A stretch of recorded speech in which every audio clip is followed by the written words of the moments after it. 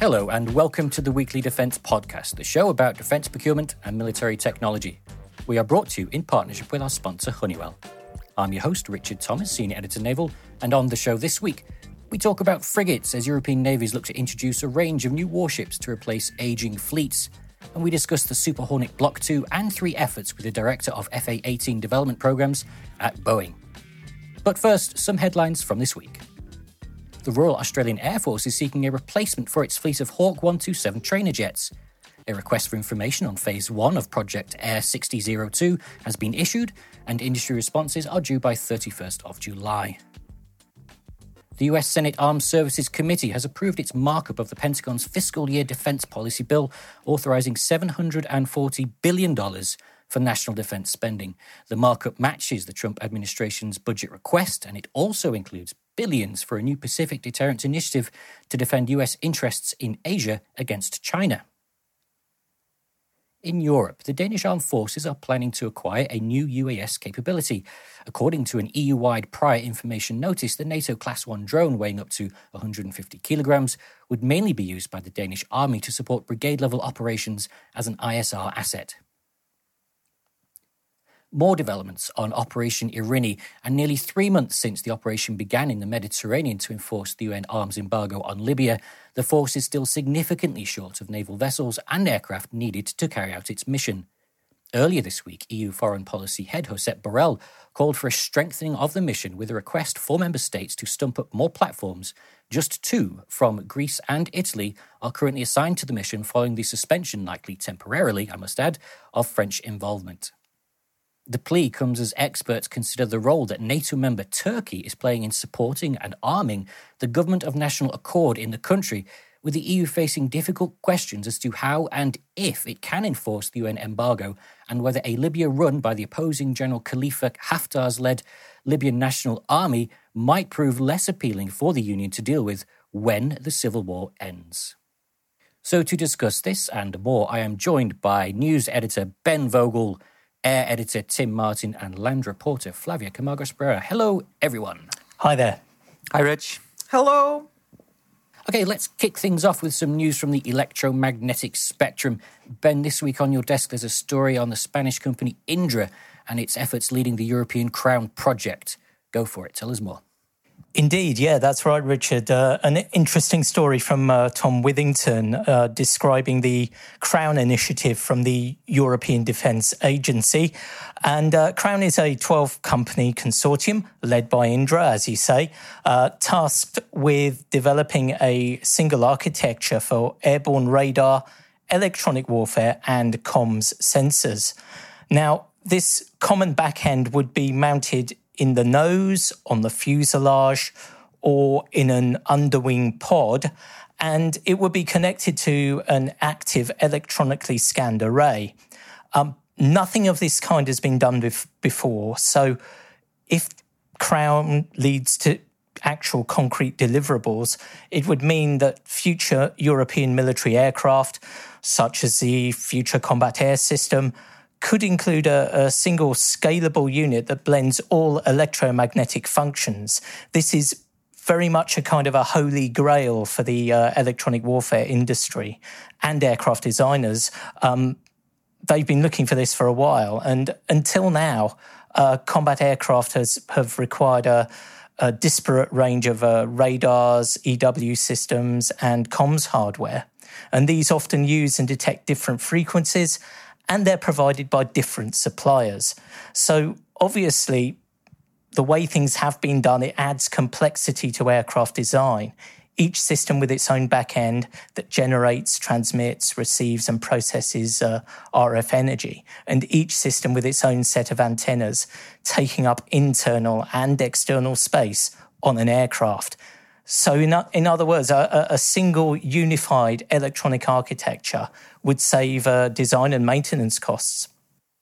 Sounds ambitious, to say the least. Any details as to the development timescale? In terms of the roadmap for Crown development, Indra aims to reach a technology readiness level 7 by 2027. So, in other words, a prototype will be demonstrated in an operational environment in the latter half of the decade. The final stages, TRL-8 and TRL-9, production and operational use, they could arrive once the single architecture is adopted for an actual aircraft program. Whether or not that's FCAS or something else remains to be seen. Thanks, Ben.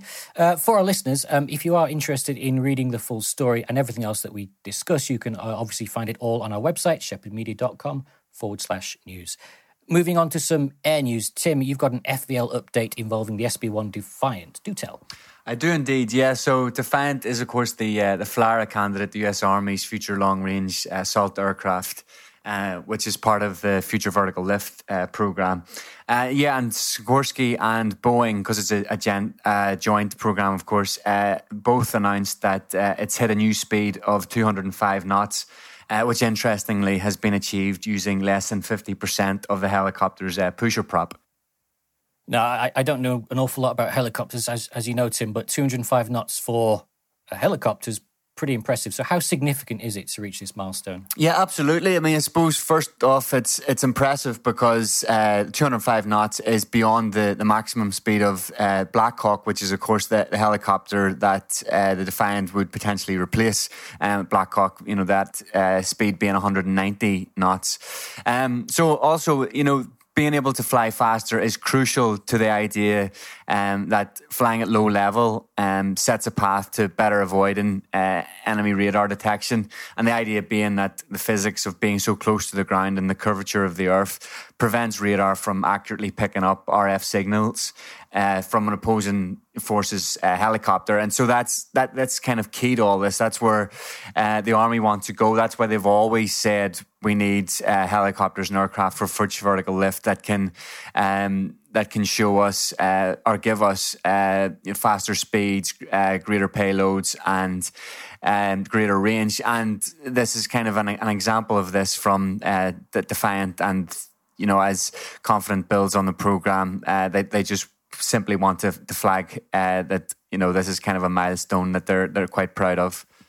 So then, what more does Sikorsky and Boeing want to learn from this test program? So I suppose in simple terms, they want to fly in excess of 250 knots because there's a number of objective and threshold objectives that the US Army have outlined, one of which is at 280 knots, which the competitor, the V280 Valor, the tilt rotor from Bell, has already passed. And so, Sikorsky have a while to go before they reach that point. But I suppose, importantly, the whole test program is balanced off using a propulsion system test bed. And so, in terms of running through the technicalities of this, before new speeds are kind of ramped up with the prototype, the propulsion system test bed pretty much allows engineers and pilots to gather technical data and simulate the flight before it happens on a prototype. So they'll incrementally build up speed. But I think probably what's most interesting in terms of the fact that there's a very compressed timeline now for Sikorsky and Boeing to be able to hit these flight speeds in excess of 250 knots. And I suppose the main variable that's standing in the way is that they haven't managed to fully generate high power from the pusher prop on the test stand. But once that happens and the prop torque has been qualified, nothing will hold Defiant back, to use the words of Bill Fell, who's the senior test pilot for Defiant. Okay, so ultimately, what does the future hold for Defiant then? It's on contract with Valor, as I mentioned, and it's part of an 18-month competitive demonstration and risk reduction phase now for FLRAA. And so either one of those two will become the next long-range US Army assault aircraft upon being handed out an award in 2022. So, that's kind of the end target here. Nice one. Thanks, Tim. Flavia, over to yourself. You've got news from France following the French MOD's annual report on arms exports. Always interesting. What are the figures? Yeah, the French MOD has submitted the annual report to Parliament in early June, and the overall value of farm exports from France reached $9.37 billion in the last year. It was 8% smaller than the 2018 total. Although European countries accounted for 45% of the approved defense equipment exports in 2019, the main customers, the top five, included Belgium, UAE, Hungary, Spain, and Australia. And it shows that France focused on the European market in the last year, mainly because France focused on government-to-government agreements to ensure more sales, to improve the sales in Europe. It includes the development of the Capacité Motorisée Terrestre, that's an armored vehicle that's been developed between France and Belgium with the support of the French industry. And it's interesting to highlight that the French Defense Minister Florence Parly, she confirmed that is part of the French policy, and she also claimed that the country intends to continue its European export push in the next year. So what about those sales to the Middle East and Asia? Particularly in the Middle East, there have been some notable successes in recent years, but maybe it's not all good news on that front, is it? Yeah. In fact, Middle East and Asia, they were historical markets for France. Although the export sales to the Middle East fell by 47% and to Asia 6% compared to 2018 sales. We can point out some reasons. For example, France, in the case of the Middle East, France is much tighter, much stricter in terms of export controls, especially related to human rights, to avoid the use of French armaments, French arms against civilian people. And another possible reason is the fact that the domestic defense industry also grew in this area. We saw in the last few years the growing strength of the domestic defense industry in the area. And I think it's interesting to highlight, although the sales to the Middle East fell, this area continues being relevant for France, and Middle Eastern country accounted for 26% of the total exports in 2019. Yeah, very, very interesting. I mean, defence export percentages often fluctuate up and down as sort of programs come and go, but it's noticeable that European countries are looking to meet the continent's needs for European defence spending, particularly with the comments made by the EDA this week. Interesting stuff. Thanks, Fabien, and thanks all. Coming up next, I chat with Defence Insight naval analyst Harriet Haywood to find out more about the European Navy's efforts to enhance current fleets and counter emerging threats.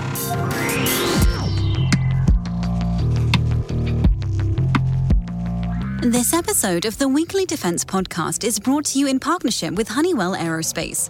With an unmatched heritage of innovation that spans more than a century, Honeywell aims to solve military customers' greatest challenges and transform the way they fly. Renewal is in the air as European navies look to introduce a range of new frigates over the coming decade in replacement of ageing fleets and, in some cases, in the face of emergent surface and subsurface threats. To name just a few examples, you have the UK introducing the Type 26 and Type 31 frigates, France bringing online the last of its FREMS and beginning the build of 5 FDIs, Germany's trouble build of its F125 class, or even Italy's innovative frigate-sized PPA programme, all of which are indicative of a wider continental effort to regenerate and reorientate the cornerstone of any fleet. However, many navies will not be seeing a hull-for-hull replacement, leading to a reduction in fleet numbers.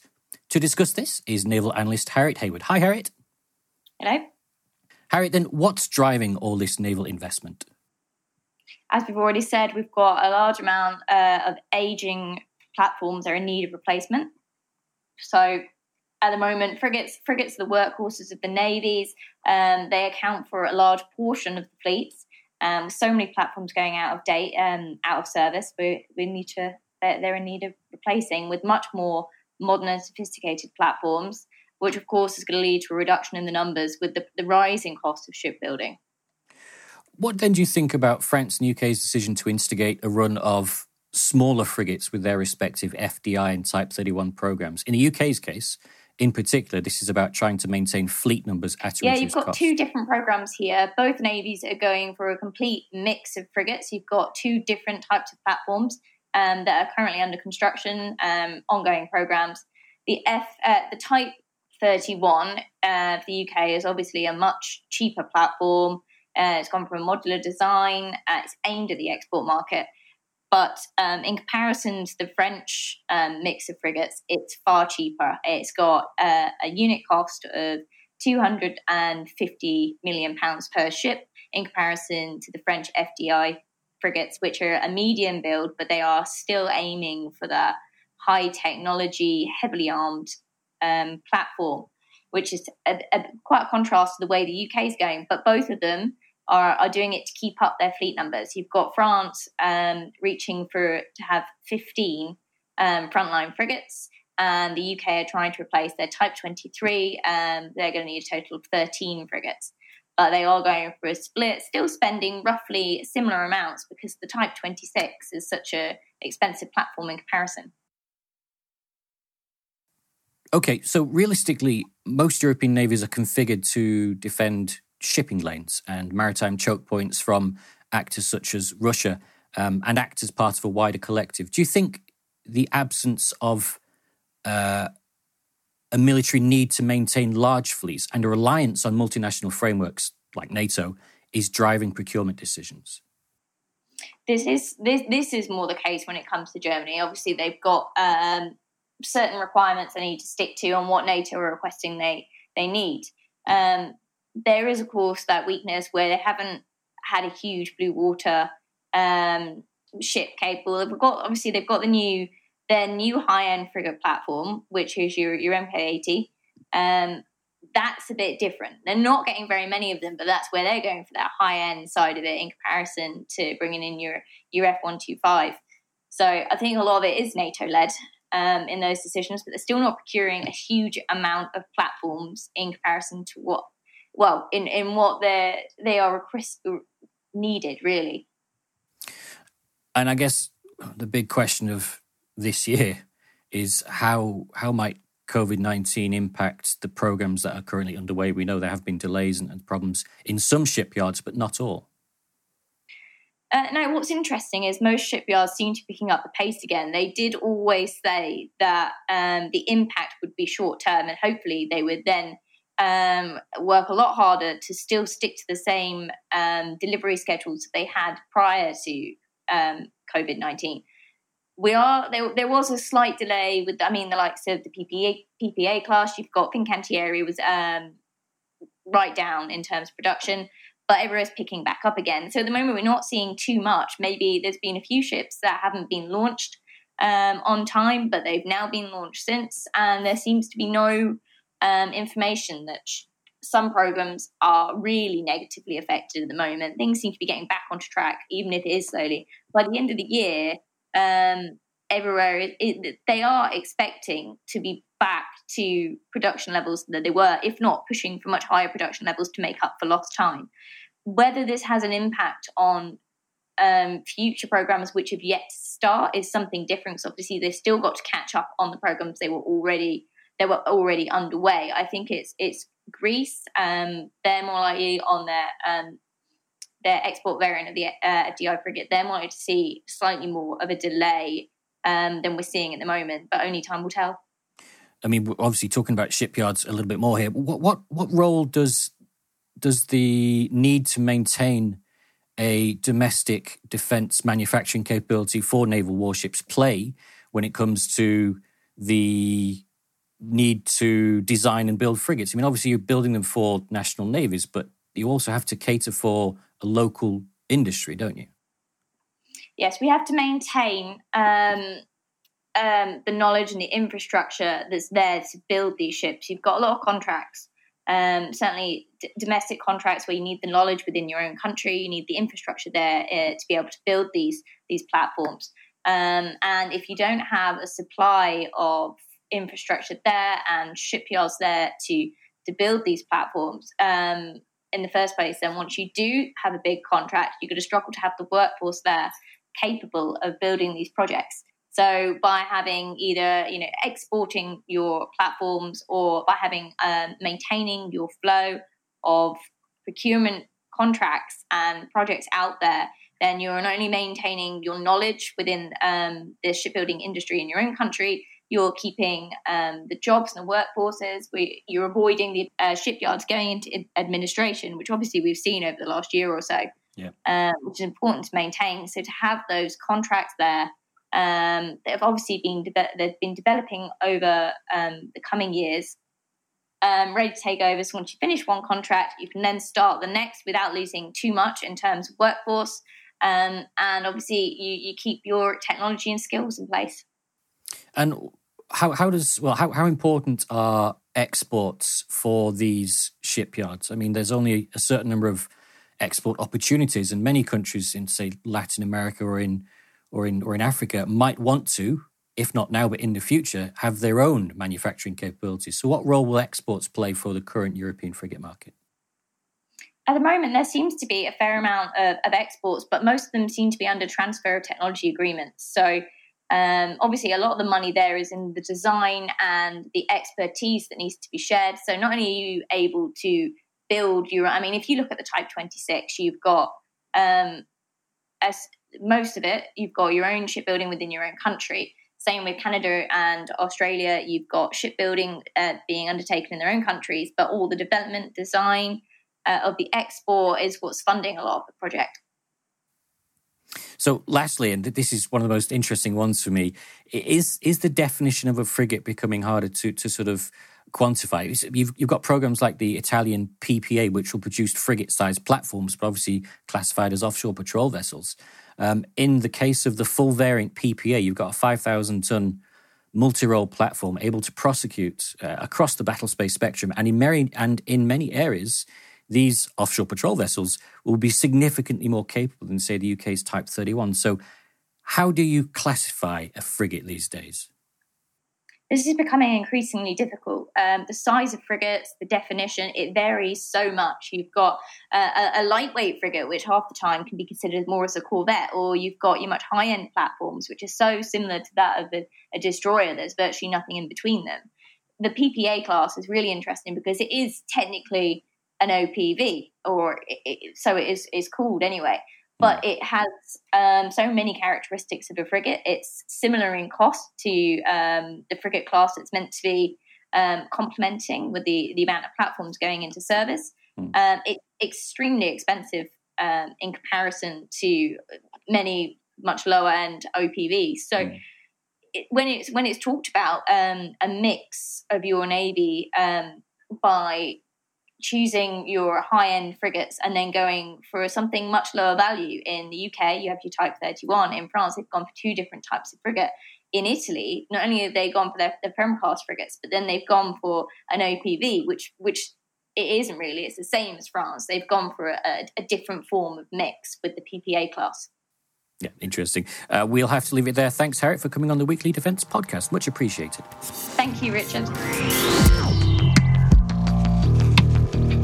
Hey, have you been using the Defense Insight tool that we signed up to the other month? Have I? It's so useful. Being able to call up all those equipment entries and compare specs. I'm not sure how we got by without it. I know, right? But they've also just launched the Defense Insight Program Index, which is now live on the dashboard. Oh, I've been looking forward to that.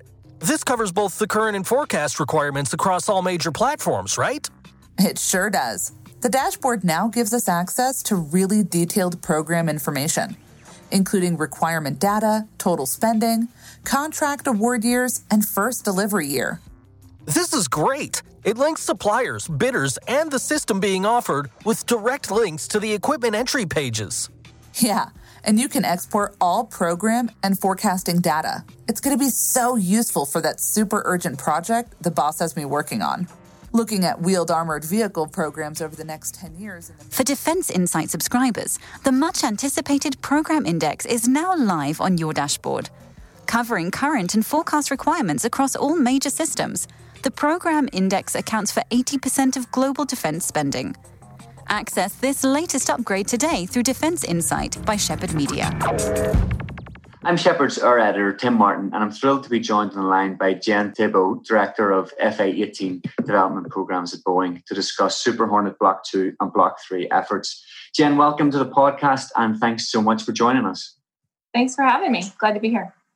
Yeah, so it's a really interesting time to be speaking to you, particularly with what's going on for Boeing on both the Block 2 and Block 3. But I suppose it's difficult, I suppose, to ignore COVID-19 in these strange times that we're living in. Could you maybe give us a flavour of what's changed at an operational level for the FA-18 programme and how you've kind of mitigated the risks for those on the production line and following the outbreak and the spread of COVID-19?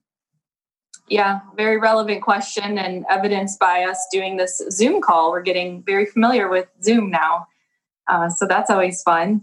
And safety is the number one priority for our employees and keeping them secure and safe. So some practices have changed on the production floor with respect to COVID-19, such as face mask wearing and social distancing. And we've put a number of practices in place to protect our employees. But for the most part, the production system itself has been humming along. Those people are still coming to work every single day and producing airplanes for the Navy. It's their preeminent fighter, and we know how important it is to their mission and, frankly, to global security. So we're continuing to deliver jets during this time, and we'll continue to do so even when we all return to the office and things someday get back to normal. Right. And Jen, from a US perspective, if you want to give us a little bit more context on that, because as I understand it, it's the Department of Homeland Security has identified the defense industry as a critical infrastructure sector. So that enables Boeing to pretty much run things as business as normal, as long as they are sticking to CDC regulations, of course, as well. Yeah, absolutely. The Department of Defense did come out with a memo that was published that allows us to, and our supply base, to continue to operate. And even now in the U.S., more businesses are coming back online. What we call non-essential businesses are coming back online. But even at the beginning of this crisis, we continue to operate based on that direction and just trying to keep our employees as safe as possible while still supporting the mission. That's what we've been doing. Okay, and if we dig straight into then the programs themselves, Block 2 is going through a service life extension program, and then Block 3, the first aircraft was handed over to the US Navy. And maybe you could speak first about Block 2, the service life extension, and what's involved from Boeing's perspective and the requirements. Yeah, so the block, we actually just delivered the last Block 2 Super Hornet off of our production line to the U.S. Navy last month, which was kind of a milestone event for us as we transition to delivering Block 3s. And you mentioned the service life modification line. That is a program of its own where we're bringing in some Block 1 and Block 2 jets and converting those from a 6,000-hour service life to a 10,000-hour service life. And we're doing that over time. We've got a number of jets in flow already and have already delivered some back to the Navy. It will be until 2022 to the 23 timeframe when those jets become what we call full kit, meaning that they've got the full package of modifications for a 10,000-hour service life. So from now until then, there's a scale of service life that gets improved along the way. And then not to mention, once we have that full kit, all the Block 2s that come into the service life modification line will come out as a Block 3. So in addition to the 78 Super Hornets that we're delivering off the production line in multi-year 4 for Block 3, we'll be delivering over 550 to the Navy out of the service life modification line of Block 3s. Yeah, I mean, it's very interesting to get a sense of the scale at which you're working at. That's a huge number of aircraft to be responsible for, certainly.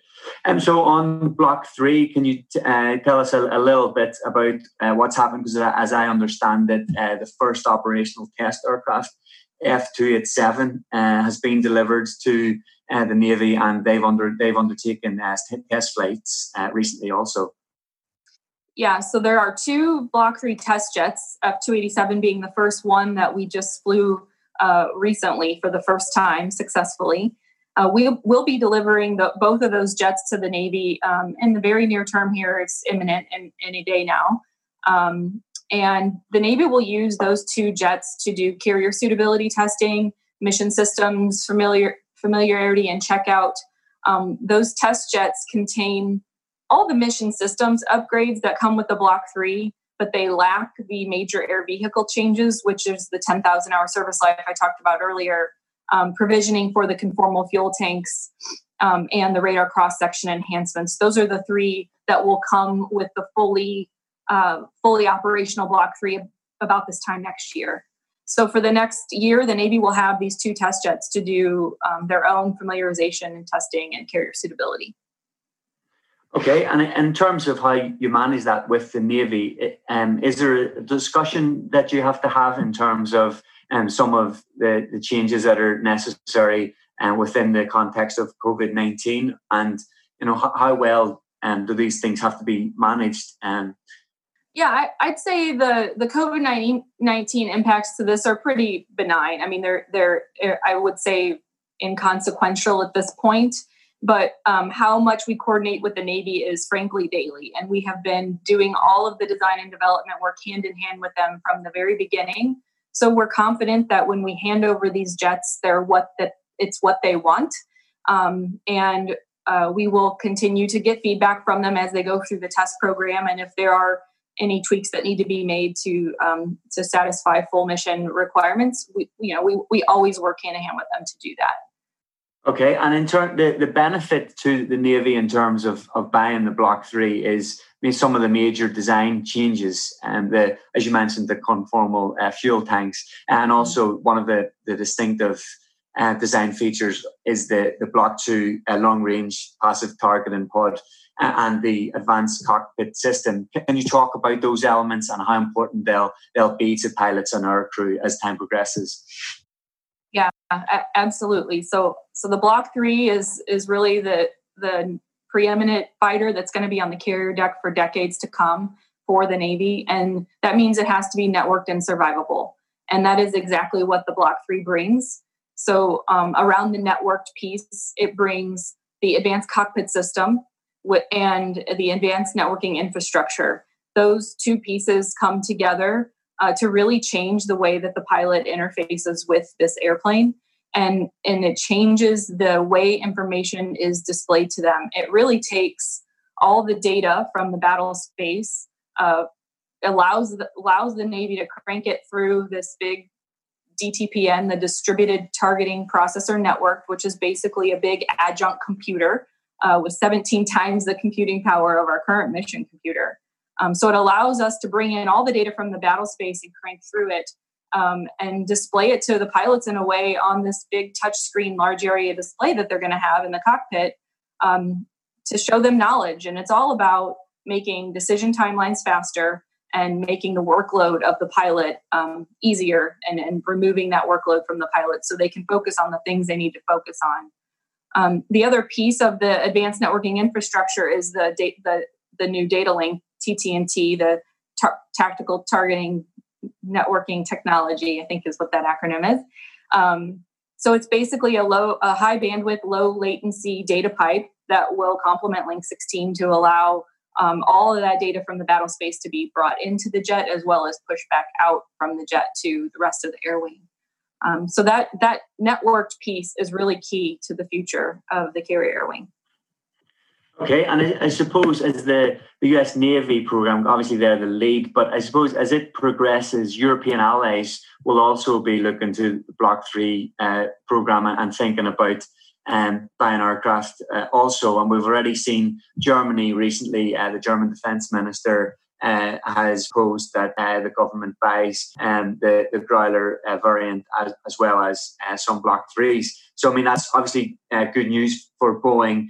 But would you be, I suppose, hopeful that, once the aircraft matures and has been fielded operationally, and I know, of course, you're involved in a number of campaigns, open competitions across Europe. But would that be the big idea then, I suppose, once the US Navy, begin to operate them in high numbers, then Europe can perhaps an FMS deals might happen further down the road. Yeah, we are working, you're right, a number of campaigns, and Germany is in particular one we're excited about. And, we think the Block 3 has really stirred more international interest and reinvigorated it in the Super Hornet. So that's all goodness. And we're working hand in hand with the Navy on what those campaigns look like and how we best suit the needs of all these international customers and partners that allow for, all missions to be met. We think the Super Hornet is a great multi-role fighter that can meet all sorts of missions for the needs of multiple customers. So the Block 3, I think, provides even more flexibility with that resetting that networked architecture that I talked about, and allowing new applications, new software to be added outside of normal processes and cycles. We've added capability in that respect too that make it really exciting for partners. Mm-hmm. Okay, I notice you haven't so far mentioned the capabilities when it comes to arming the aircraft, but I suppose historically. And the F-A-18 has always been able to carry a wide variety of air-to-surface weapons. Will there be any additional options that might find their way onto the Block 3? And having said that, I noticed in the last number of days, actually, that the US Navy had put out a statement mentioning that they had been operating with the AARGM-ER. So certainly there does look to be options for increased lethality, and there's provisions here for more weapons options if necessary. Yeah, I mean, what Block 3 really brings from that weapons perspective is the whole networking piece that I talked about. So being able to process data and also send data across the battle space. We will continue to be aligned with the Navy's weapons programs of record, and the Super Hornet has always been a viable platform, and many times the first of a platform that the DoD will determine that this is the one we want to integrate it in because it has done so many, over 400 already. So we have a long proven track history of being able to integrate, just about anything they want to on that. And that will not change with the Block 3. In fact, I think it makes it an even more attractive platform for more weapons. Okay, and maybe if we just also look at the potential might there be any potential for the Navy to add to current requirements or procure more? And I say that perhaps with the idea that previously, the partnership or of buying more was, some would suggest, because of the long time in getting the F-35 to progress and the difficulties with that program. And I understand that you might not be willing to mention that in particular, but that is, I suppose, some independent sources have mentioned that, or of that way of thinking at least. Yeah. So there are 78 new buys in the multi-year 4 program of record. And we are always talking to the Navy about scenarios of buying more aircraft. We of course would like the Navy to consider that as an option as they look at their future force structure. So we'll continue to provide them data to help support their decision making as we go forward. And not only looking at what the price of the aircraft are at acquisition costs, but also what it costs to operate the operations and sustainment costs of these long term. And so we've been working with them and sharing the data that we have with the long history of the Super Hornet to date. There's a ton of data out there that that would suggest that more Super Hornets would be a great option for the Navy. But it's ultimately their decision, and we'll continue to support them with facts and data. Yeah. Okay, and I couldn't let you go, I suppose, before asking you about reports about the F-A-18 set to appear in a new Top Gun Maverick film. Are those accurate, or is there anything Boeing can share with us? Any exclusivity we can get on that one? Well, I wish I had more exclusivity on that. That's pretty awesome. So there are some trailers out on YouTube, and if you go out and search for those, you'll find them, and you will see the F-18 flying around in there. And I can't wait to see it. I anytime I look at it, and with the backdrops that they have on those trailers, it just gives me chills. It's an amazing platform to work on. It performs outstanding, and you'll see it performing in an outstanding way in that movie. So we're really looking forward to seeing it as well. Yeah, I think it's created quite a buzz, within the aviation community. So certainly, we very much look forward to it. And Jennifer, thanks so much for your time. As Super Hornet developments progress, and I'm sure we'll catch up with you in due course. Thanks again. Yeah, that'd be great. Thanks. This episode of the Weekly Defence Podcast was brought to you in partnership with our sponsor, Honeywell. As always, a big thanks to everyone who took the time in being a part of the episode. And for our listeners, make sure you like and subscribe, leave a review on iTunes, and tell a friend or a colleague about the podcast. Until next week, thanks for listening.